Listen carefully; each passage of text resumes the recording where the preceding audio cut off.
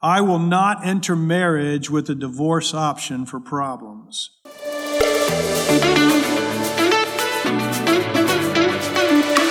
Hi, my name is Michael Tuck, and I'm the Associate Pastor here at Bacon's Castle Baptist Church.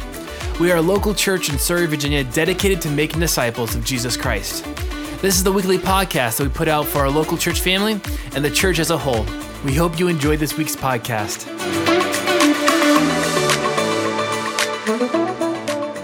We're back in Mark this morning, so turn in your Bibles to Mark chapter 10. In our last text, I told you that I thought a believer could fall away from Jesus. He could begin to actually walk in faith, and then at some point he could renounce that faith. And afterwards, some of you said you disagreed with me, and you said that you believe that once a person begins to follow Jesus, it is impossible for them not to follow him, and that a person, if they walk away, it's because they never really knew Jesus to start with. And that is a very viable biblical position. The good thing is that we all agree, don't we, that he who perseveres to the end is the one that's going to be saved, right? So whether we lost it or whether we never had it to start with, I want to urge you this morning, keep holding on to Jesus. Keep holding on to Jesus. Keep walking in faith. Keep trusting him. Better to enter his kingdom maimed than to be cast into the valley of Hinnom whole. Today in our text, Jesus will be asked a question regarding marriage and divorce. Let's acknowledge right up front here that this is a very relevant subject because many of you here listening to me have experienced a divorce in your past, and maybe you're remarried even. Maybe you have questions that linger about your previous marriage, about your divorce. Some of you may be in a marriage that didn't turn out like you dreamed or like you thought it was going to. And maybe you're thinking about getting a divorce. When you're in a difficult marriage, does God have anything to say about that? And let me just say this really quickly. Marriage is always difficult for every one of us at some point, right? But maybe you're in an ongoing difficult marriage. Does God want you to get out of that marriage? What should you do? Let me also acknowledge as I begin this morning that this is not a subject that Christians uniformly agree on. And I must confess that I'm a bit gun-shy this morning in teaching on these things because I know we don't all agree. I remember teaching on this very same subject years ago, and the following Sunday, our associate at the time got up here. He was scheduled to preach, and he said, I was supposed to do this, but I want to tell you why Jimmy was wrong last week, And so I didn't mind him saying, hey, let me present to you a different view. I didn't appreciate the way he came about it. Some Bible teachers believe that Jesus taught, and they use this passage, that there is no divorce for anything, and there is no remarriage for anything that's permitted by God. Others, on the other hand, reason that any reason just about is permitted for divorce, and every reason just about is permitted for remarriage. And Christians fall all along this continuum from that end to this end about what does God say about divorce and remarriage. I honestly wish that Jesus were here today to clarify exactly what he meant. I'm going to do my best to try to share with you from context what I think the scripture means about divorce and marriage. I keep saying, That's because my wife says when I'm nervous or whenever I have to go, So there's going to be a lot of uhs in this one today. I just want to be honest with you. There'll be a lot of uhs in this today. That being said, I'm going to do my best to explain this. In my opinion, what Jesus is trying to tell us. But he is... But he is very clear on some things, all right? And some things from this passage are not debatable. There's going to be one part that is debatable, I think, but not all of it is debatable. So if you have your Bibles, Mark chapter 10, 1 through 12, let's begin. He set out from there and went to the region of Judea and across the Jordan. And then crowds converged on him again, talking about Jesus. And as was his custom, he taught them again. Some Pharisees came to test him. I think other translations say trap him, asking, "Is it lawful for a man to divorce his wife?" He replied to them, "What did Moses command you?" And they said, "Moses permitted us to write divorce papers and send them away." But Jesus told them, "He wrote this command for you because of the hardness of your hearts. But from the beginning of creation, God made them male and female. For this reason, a man will leave his father and mother, and the two will become one flesh. So they are no longer two, but one flesh. Therefore, what God has joined together, let no one separate." When they were in the house again, the disciples questioned him on this matter, and he said to them, "Whoever divorces his wife and marries another commits adultery against her. Also, if she divorces her husband and marries another, she commits adultery." Well, let's start with the context for this passage. And Mark tells us that Jesus has left Capernaum and now he's in the region of Judea in an area east of the Jordan River. And once again, the crowds have gathered to him.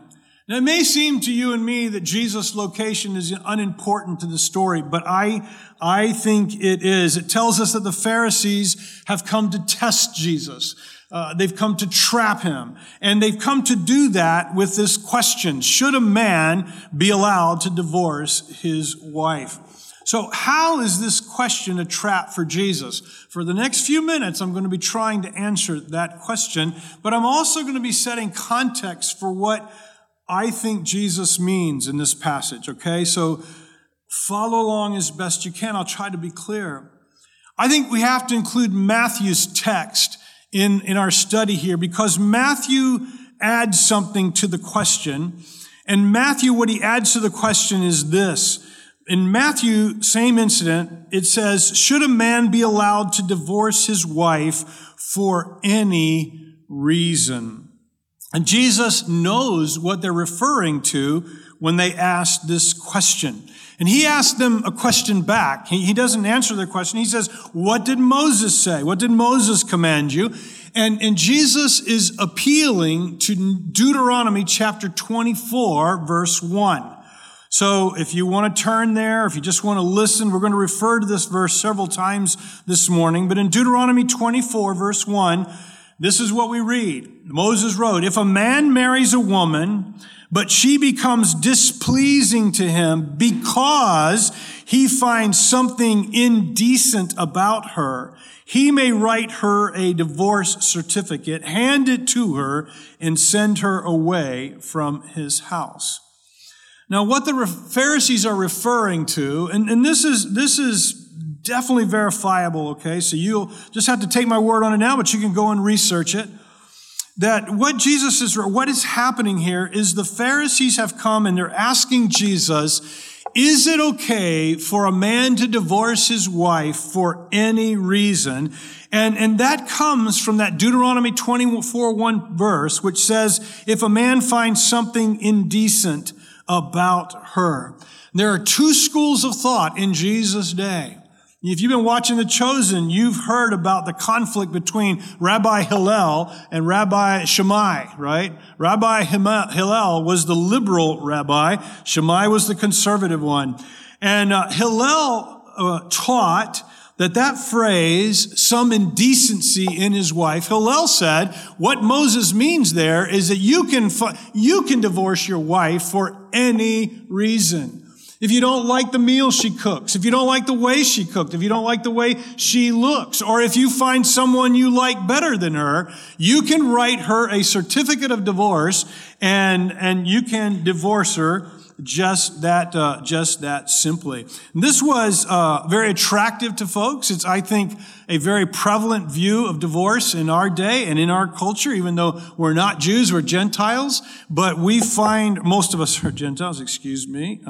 Most of us are Gentiles in this room. But this is a prevailing view in our culture, that you can divorce for absolutely any reason. And this is attractive to many people. This view of easy divorce was accepted and very popular, especially in the region where Jesus now finds himself. All you needed to do, you didn't need a lawyer, you didn't need any kind of money, no legal fees. You just wrote your wife a letter of divorce saying, I am divorcing you because I don't like this about you, and you could send her away. That's what Hillel taught. Jesus taught parables. You remember this? Jesus taught a parable about a woman who had 10 coins. You remember that? And she loses one and she searches for it like crazy. Most people believe that practice of having 10 coins on you was what women did because they were never secure. They were never sure that their husband wasn't going to come home and write them a bill of divorce, and they had to walk out and could take nothing with them except what they had on them. And so they kept 10 coins on them so they would have something to survive if that is what happened to him. Now, thankfully, not every Jew of Jesus' day taught this. There was another view which was much more limiting, and this was Rabbi Shammai's view. And he taught that something indecent literally meant what it literally means, the nakedness of the thing. That word indecency there in the Hebrew literally means the nakedness of the things and of the thing. And for generations, it referred to some sinful sexual impropriety. A lot of times it was talking about exposing one's privates or even adultery.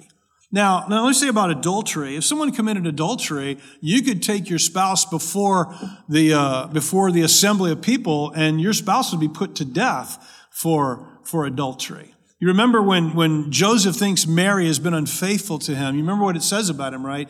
He wants to put her away quietly instead of actually having her executed for her adultery. So you didn't have to, but that was part of it. Now, in his book, Divorce, Remarriage, and the Bible, Dr. Instone Brewer, I would encourage you to get this book. It came out I guess it's going on close to 20 years now, but he painstakingly researches the contractual obligations of the fundamental Jewish marriage. And this is what he says. It was basic to the marriage contract in Judaism under the old covenant that a husband should provide for his wife food, clothing, and love, i.e. marital rights. For her part, the wife was expected to prepare meals, make clothing, take care of the house, fulfill marital rights. These expectations were afforded even to a slave wife, so that when we get to Exodus 21, for instance, it tells us in verse 10, if a man takes an additional wife, he must not reduce the food, clothing, or marital rights of the first wife, i.e. the slave wife. And if he does not do these three things for her, she may leave free of charge. In other words, she's now free from her slavery, doesn't have to pay. She's free of charge without payment. And so Brewer and others contend, and I agree with this, that it was universally understood in Israel that failure of either partner to fulfill their basic obligations was a legitimate reason for divorce, along with indecency, along with sexual sin. And Instone Brewer says, and others say as well, and again, this is where I fall, others don't fall there, and I'll talk about that in a little bit, that the indecency for millennia, if not generations, had meant if somebody did not meet their basic obligations to their wife or their husbands, or if they were sexually improper in some way, then they could be divorced. There was a legitimate divorce for that. Hillel comes along and says, no, it's not just what we've established in the Old Testament law.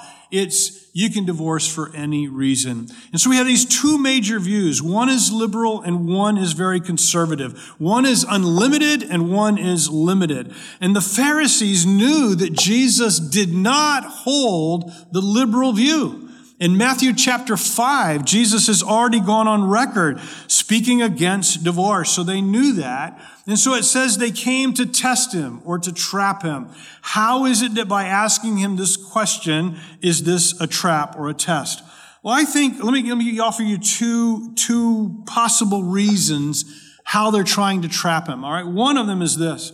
I think they may be trying to trap him to get him to say to get him to hold to this conservative view that divorce isn't for any reason, that divorce is only for things that rise to a level of serious nature according to the old covenant. You cannot divorce your wife for any reason. And I think what they were hoping was that the people would turn against Jesus because of his conservative view. Now, if you don't realize it, that's what's happening in our culture today against Christians. We have a conservative view of marriage. We have a conservative view of divorce. And our culture wants us to go on record as standing against what our culture wants. And I believe their hope and their goal in that is that more and more of culture will turn against us. So I think it's a possibility that the Pharisees may have wanted or were trying to get the culture to turn against Jesus. But there's another reason as well. They're in Herod's country now. There where Herod is the ruler. And so if you remember, Herod has divorced his wife for not an acceptable reason. He's divorced his wife because he's found a woman that he likes better. Her name was Herodias. She happened to be the sister of his brother Philip. And so Herodias divorces her husband, and Herod divorces his wife, and the two of them marry.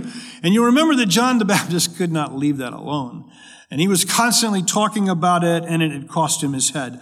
And so I think maybe this is a test of Jesus because they're hoping that he'll say something against Herod in Herod's country so that Herod will then turn against Jesus.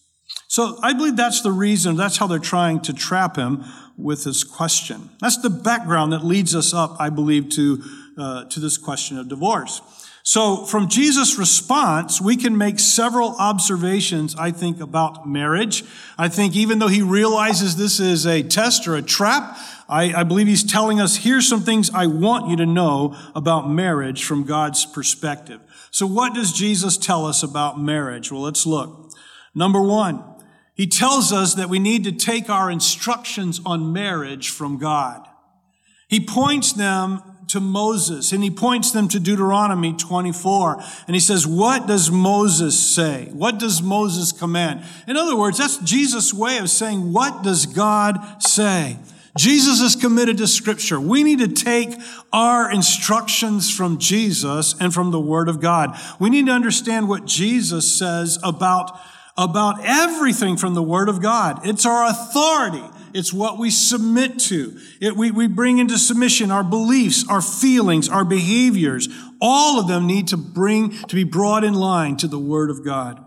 1 Thessalonians chapter 2, verse 13, Paul's writing to the Thessalonians, and he says this, we constantly thank God because when you received the Word of God that you heard from us, you welcomed it not as a human message, but as it truly is, the Word of God, which also works effectively in you who believe.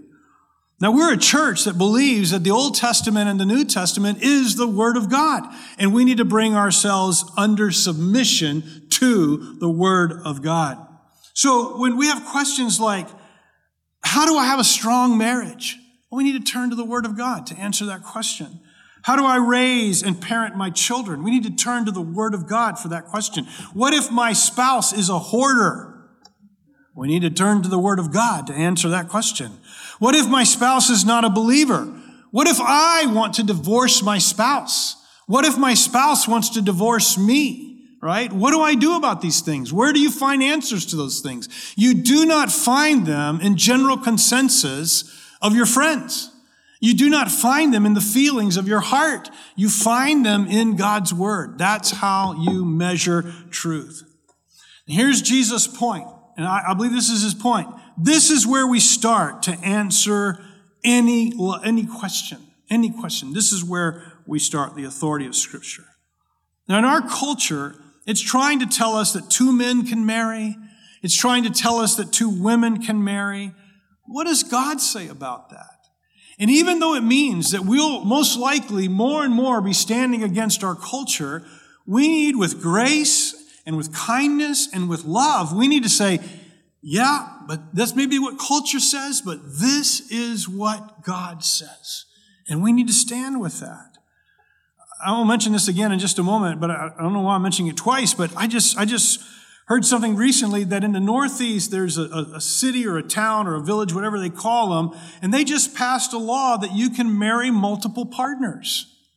And so you can have multiple wives or multiple husbands, or families, marriages can be among more than two people. What does God say about that? There are cases in our court where people are trying to marry their pets. What does the Word of God say about that? Number 2, Jesus acknowledges that marriage can reach a point where divorce is permitted. Jesus answers the Pharisees' question by saying, "What did Moses command?" And so they say to him, well, Moses, this is verse 4 of Deuteronomy chapter 24, Moses permitted it, they replied. He said a man can give his wife a written notice of divorce and send her away. And I think that Jesus' point in taking them there is for them, or even asking them that question, is that they might see that the divorce is not commanded by Moses. Divorce is not recommended by Moses. Divorce is permitted by Moses. Jesus responds to their answer that Moses permits divorce by saying, "He wrote this command for you because of the hardness of your hearts. But from the beginning," and I'm not going to keep reading, I'm simply going to paraphrase what else he says. From the beginning, marriage wasn't supposed to end in divorce. Did you hear me? God permits it because of the hardness of your heart, but from the beginning, marriage wasn't supposed to end in divorce. Now, here's where some people will disagree with me, and they'll point to this text, they'll point to the Deuteronomy text, and they'll say, Moses permitted, but God did not permit. This is Moses' words. This is not God's permission. This is Moses' permission. I'm just going to tell you, in the way I understand inerrancy, the way I understand the Word of God, you cannot pit Moses against God. You cannot say Moses says you can divorce, but God says you cannot. Because if you're going to use that, you can use that anywhere in the Scripture. Somebody says this, but God says this. I don't believe that's a fair and a valid way of understanding the Word of God. So when Moses says God permits divorce, right, then that's God permitting divorce. Not because God wanted that from the beginning, but because He does permit it. But why does He permit it? If you look at it, at what Jesus says, He permits it because of the hardness of our hearts. He's permitting divorce. And I'm not trying to give my thunder away yet. He's permitting divorce in some circumstances because of the hardness of our hearts, because of the sinfulness of our hearts.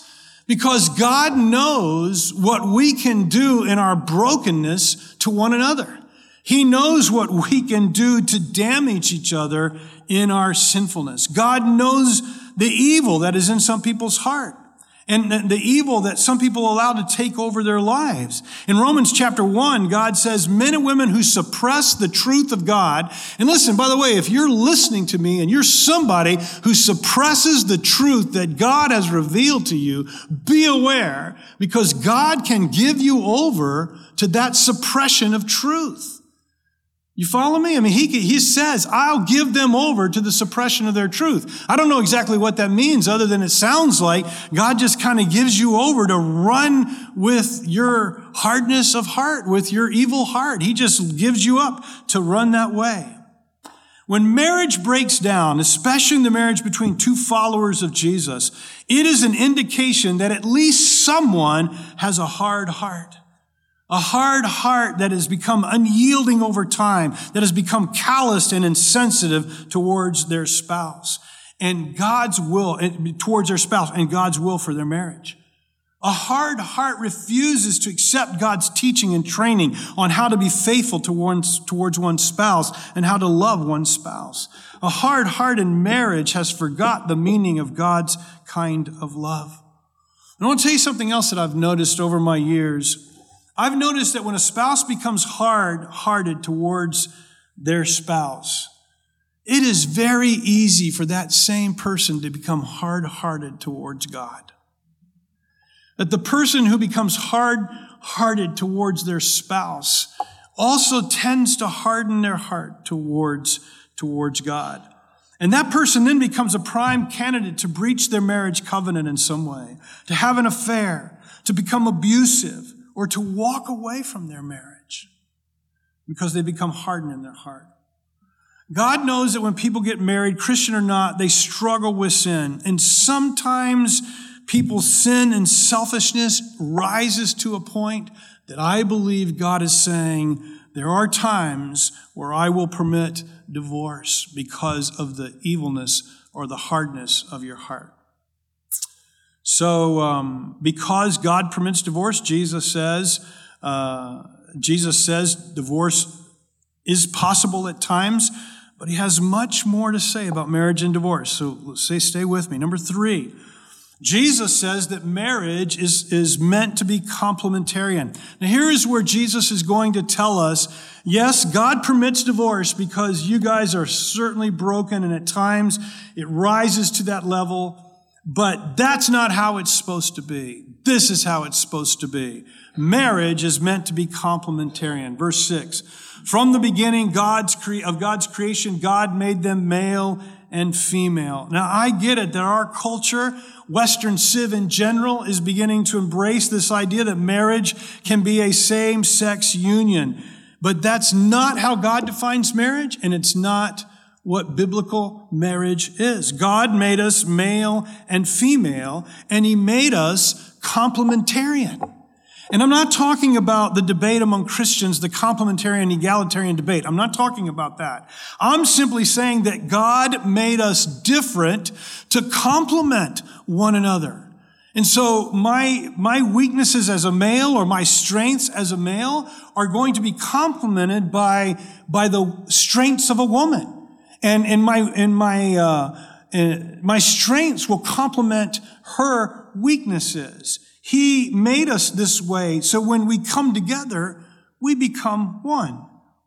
But as much as our culture wants to make marriage about men and women, that's just not how God did it. It's not what God desires. And I'll say this, God even made our bodies, the bodies of men and women, complementarian. I'm just going to leave that. Most of you know what I mean.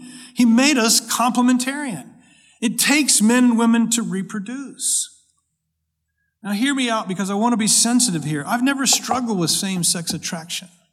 I have never struggled with that. But I know from people that I love, some people have indeed struggled with that. Maybe you're even struggling. You're listening today, you're in this room, or maybe you're listening some other place and you're struggling. Why did that happen to me, you're saying? Why am I same-sex attracted? Is it environment? Is it biology? Man, I don't know. I just know this. We live in a broken world that ends up breaking us in so many ways, right? So I don't know why that is. But listen to me carefully here. In spite of how we feel inwardly, we can choose to align ourselves with God's will for us. By doing so, we will reap the benefits of walking in faithfulness to God. In other words, I'm acknowledging that some of us may have a harder time with being opposite sex attracted. I'm granting that may be true. But you can indeed, as a follower of Jesus, you can align yourself with what God desires for you, even though your feelings are something else. Number 4. Jesus instructs us that marriage is to be monogamous. Verse 7. For this reason, a man will leave his father and mother, and the two will become one flesh. Listen, there was a generation ago when I didn't need to say any of this. You all knew it. This is what you were taught in home, right? It's not so anymore. For this reason, a man will leave his father and mother, and the two will become one flesh. One man is to join one woman, and the two become one. You know, I mentioned just a minute ago, and it's just amazing to me that there's already laws passed in our country for polyamory and for polygamy, that people can actually marry multiple partners in our culture. That's what the patriarchs did in the Old Testament. But the idea, just like the same-sex marriage idea that our culture is so enamored with, polyamory and polygamy are equally wrong. They're not God's will for us. They're not God's plan. This was not how he intended marriage to be. Marriage was to be one husband and one wife, one spouse for one lifetime. I think I told you this story a couple of weeks ago. I'm going to tell it again.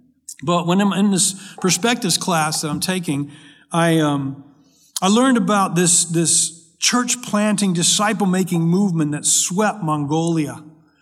And I mean, people, what happened at first was all these young people came to Jesus, but nobody of the older generation. And they're in a culture where there's great respect for age, and there's great respect and authority.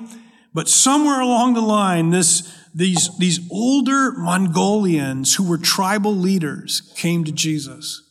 And with their coming to Jesus came respect for the good news of the kingdom, right? And from that couple, or from those few leaders, this explosion took place. And many people began to put their faith in Jesus, and churches were cropping up all over Mongolia. Literally hundreds and thousands of people coming to Christ.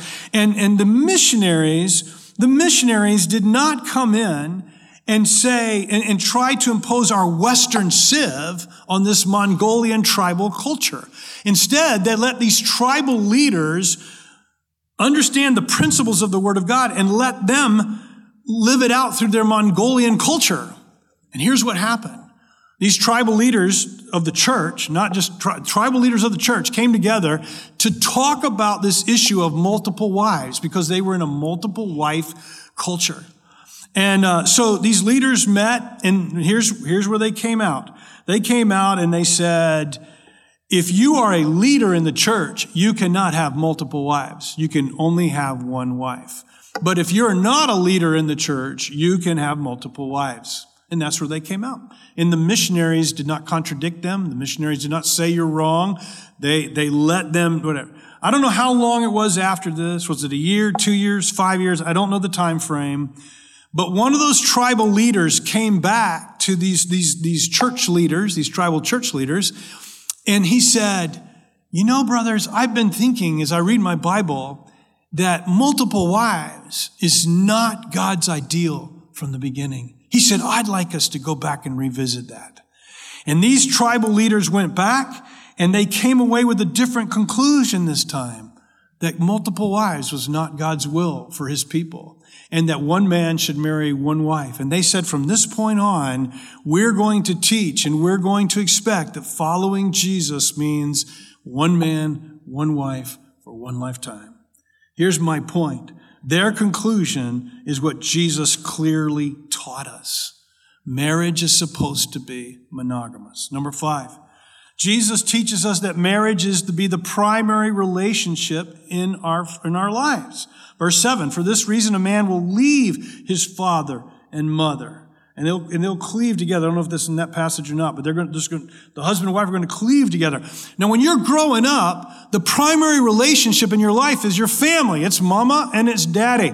Let's be honest, dads, it's really mama. That's the primary relationship in your life, right? And that's how it should be. But obviously, the world is so broken. The world is so broken that even that doesn't always, in fact, if we only knew how bad it is in so many broken homes because of the hardness and sinfulness of our hearts. There's a person who works in our church in CASA, which is an organization to come along and advocate for children in court cases where kids are maybe going to be taken away from their families. And I've seen pictures when CASA workers go into these homes, and it's just amazing the brokenness that these children live in. Some of my kids foster, and to listen to them talk about the brokenness of these homes, it's horrible. It's just horrible. But as children, nonetheless, even though some children don't have the ideal, right? And sin has broken their homes, generally speaking, your parents are your primary relationship growing up. And generally, it's really good, right? Generally, we love our parents and they love us and they take care of us. Generally, it's really good. Okay? But there comes a time when you find someone to share your life with, a guy or a gal, and you're going to leave your homes, your parents, and you're going to come together, and you're going to come together under a new roof, and you're going to be a new family unit. And Jesus says that relationship becomes the primary relationship of your life. So all you married people in here, the primary relationship of your life should be that person you're sitting next to, or that person who is your spouse, maybe you're not sitting next to right now. That should be the primary relationship in your life. God designed it that way. So listen to me carefully. Every young couple, leave your parents. Leave your parents. And I'm not trying to say that there not may be a time you come to live with them for a while, but don't make it too long. Don't make it too long. And especially if your parents have been empty nesters, please don't make it too long, right? But it's okay and I'm not talking about going back and having a season where you have to live with your parents because something's happened. I'm not talking about that. But leave your parents. Wives, you don't need to, your parents shouldn't be your advice board. Your husband should be. Husbands, your advice board shouldn't be your parents. It should be your wife. That's the primary relationship in your life. And parents, quit trying to drag your kids back into the home. Let them go. Support them. Help them stand on their own 2 feet. But don't be trying to keep them. You can't keep them. You weren't meant to keep them. You were meant to let them go. So when they marry, help them go. Number 6. Jesus explains that marriage is about becoming one with another. Verse 7, for this reason a man will leave his father and mother, and the two will become one flesh, and they were no longer two, but one flesh. God at least designed it that way. We're supposed to become one. Two people uniting into one. Oneness in marriage refers to individual lives uniting together emotionally, sexually, intellectually, financially, spiritually, in every other way that you can think of. That's what's supposed to happen in our marriages. The two come together. And like I said earlier, we balance each other's strengths and we balance each other's weaknesses so that together we might be more than we would have been individually apart from one another. I know a lot of people don't like the word synergy. I love the word synergy. There's a synergy in our marriage that makes us more together than we would have been apart. And the two people in marriage are supposed to become dependent on one another and responsible for each other. And I got to be honest, I used to think that oneness happened sort of like this. Boom! You're married, you're one, right? But it's not like that at all. Now it is like this. Boom, you're married. God declares you one. But then you're going to spend your entire lifetimes becoming one together.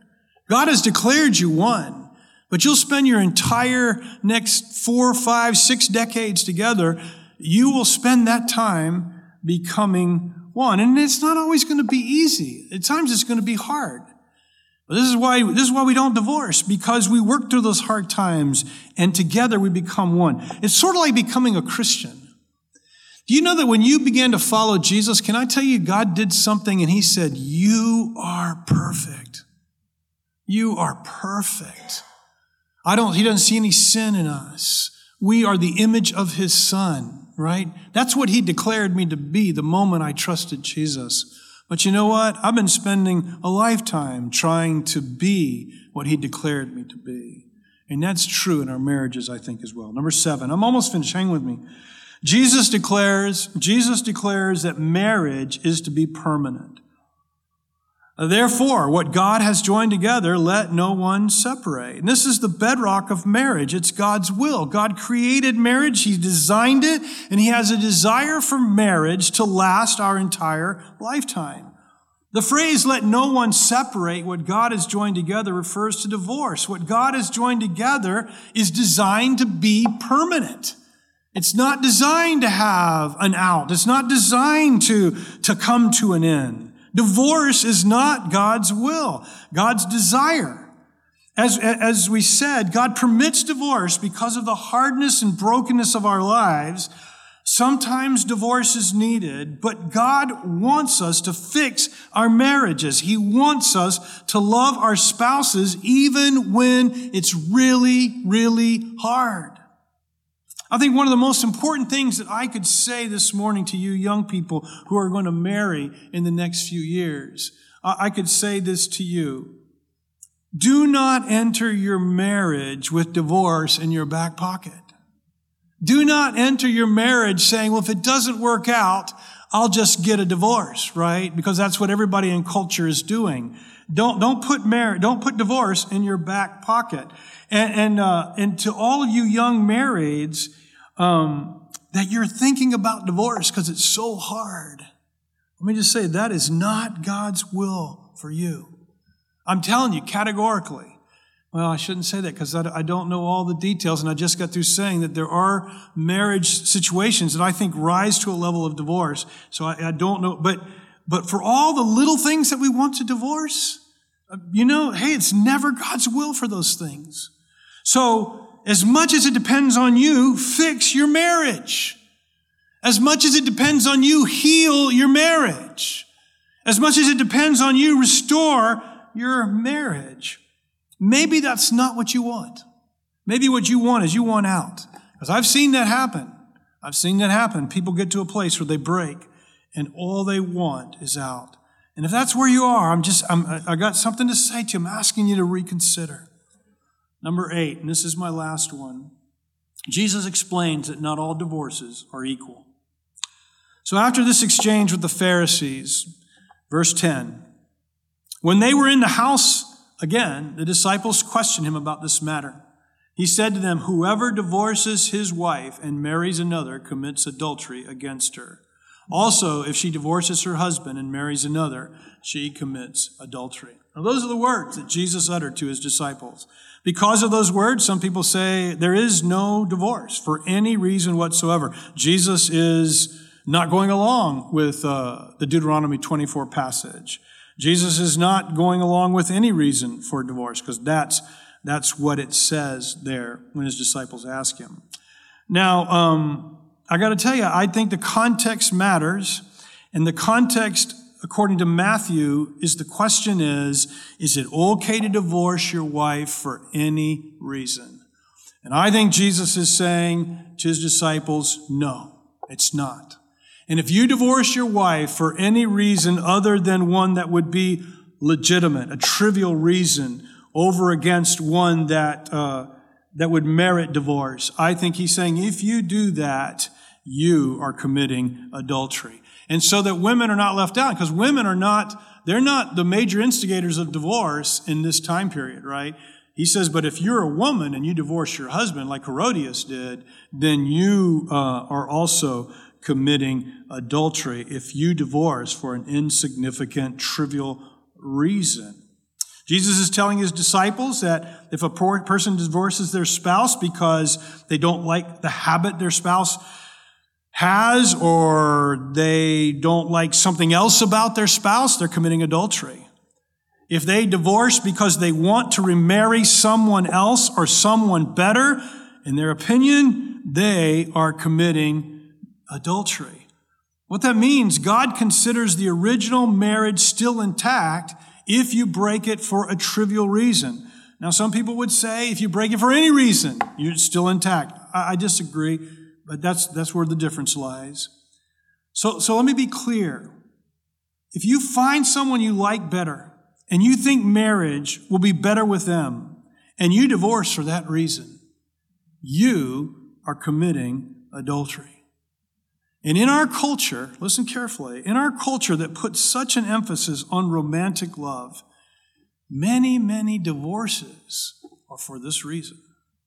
They're divorcing because they found a different person other than their spouse, someone they like better, someone who's better looking, someone who makes them laugh, and I don't know what it might be. Jesus said, if you divorce for that reason, you are committing adultery.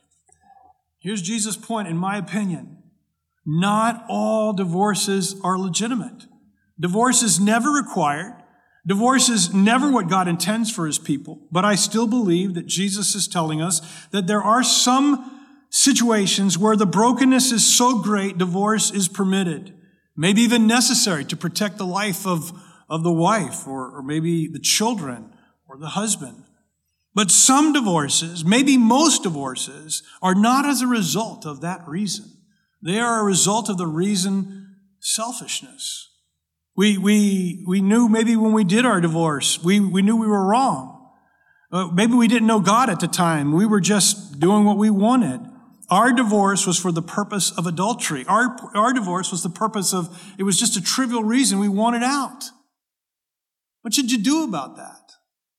Well, if you're here this morning or you're listening on the live stream and your divorce and your past is like that, what do you do about that? Seriously. If you're divorced now and you know in your heart that it wasn't a legitimate divorce, that it was just for a trivial matter, what should you do now? So first, let me say this, and I want to say it clearly. I want to say it decisively.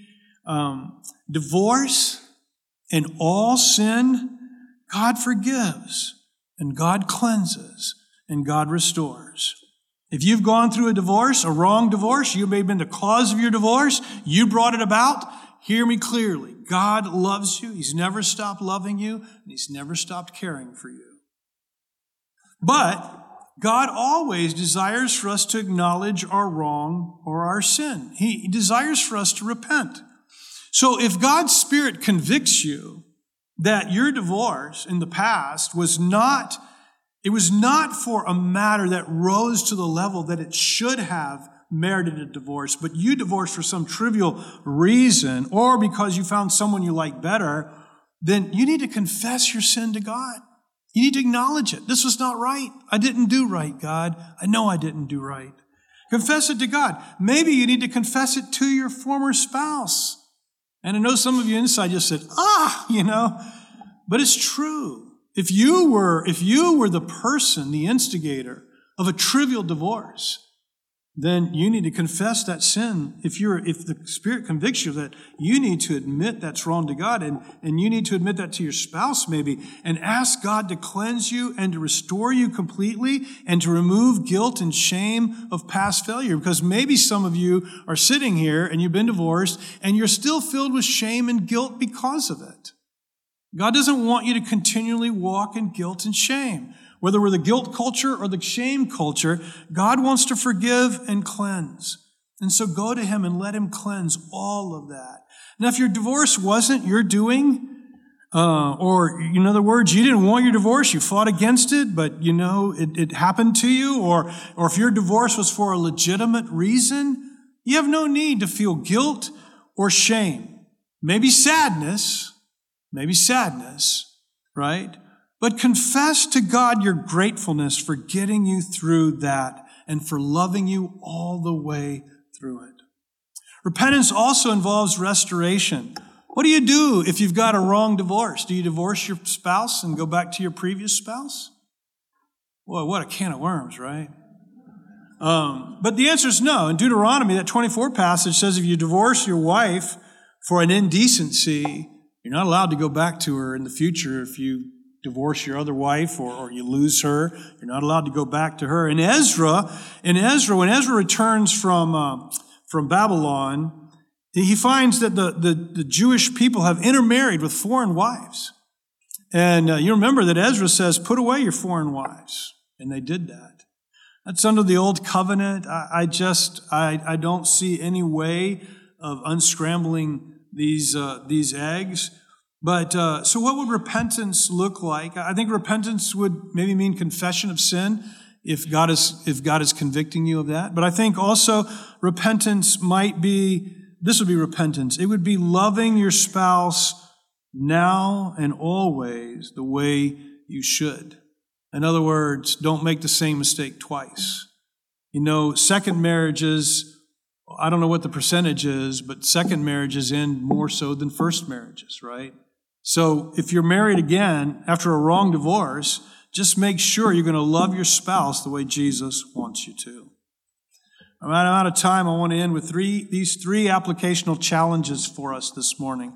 I'm trying every time I engage the Word of God, whether it's privately, personally, whether it's in this time or in our home group settings, I'm trying to leave every time by formulating an I will statement for myself. And I've got a note in my phone that says I will, and I'm writing my I will statements down, and then I'm periodically reviewing my I will statements, seeking to obey what I feel like God's telling me.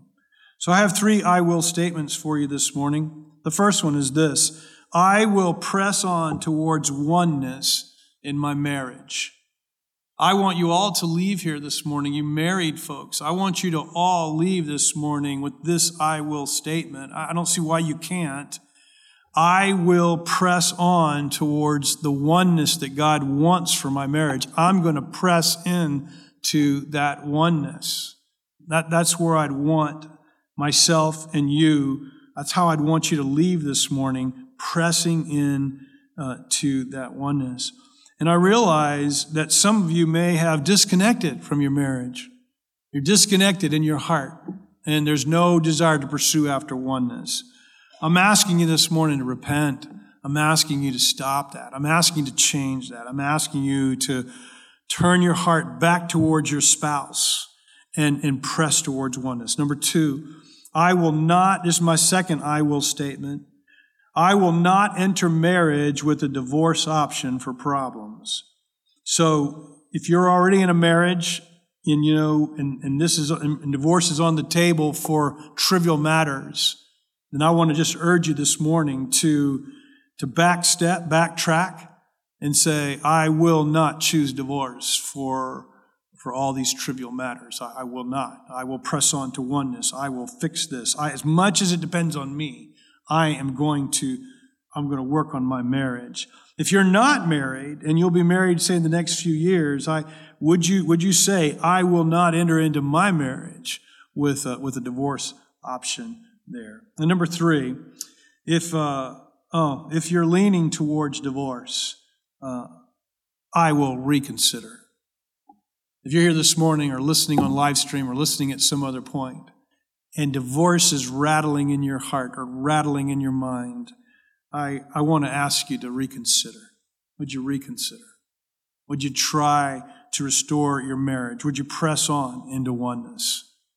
Let's just make our marriages as great as they can be. Amen.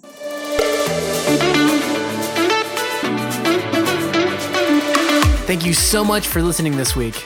If you have any questions, you can email them to pastorjimmy@baconscastle.com. Also, check us out on YouTube and Facebook to get to know us and see what God is doing here in Surrey. Be blessed.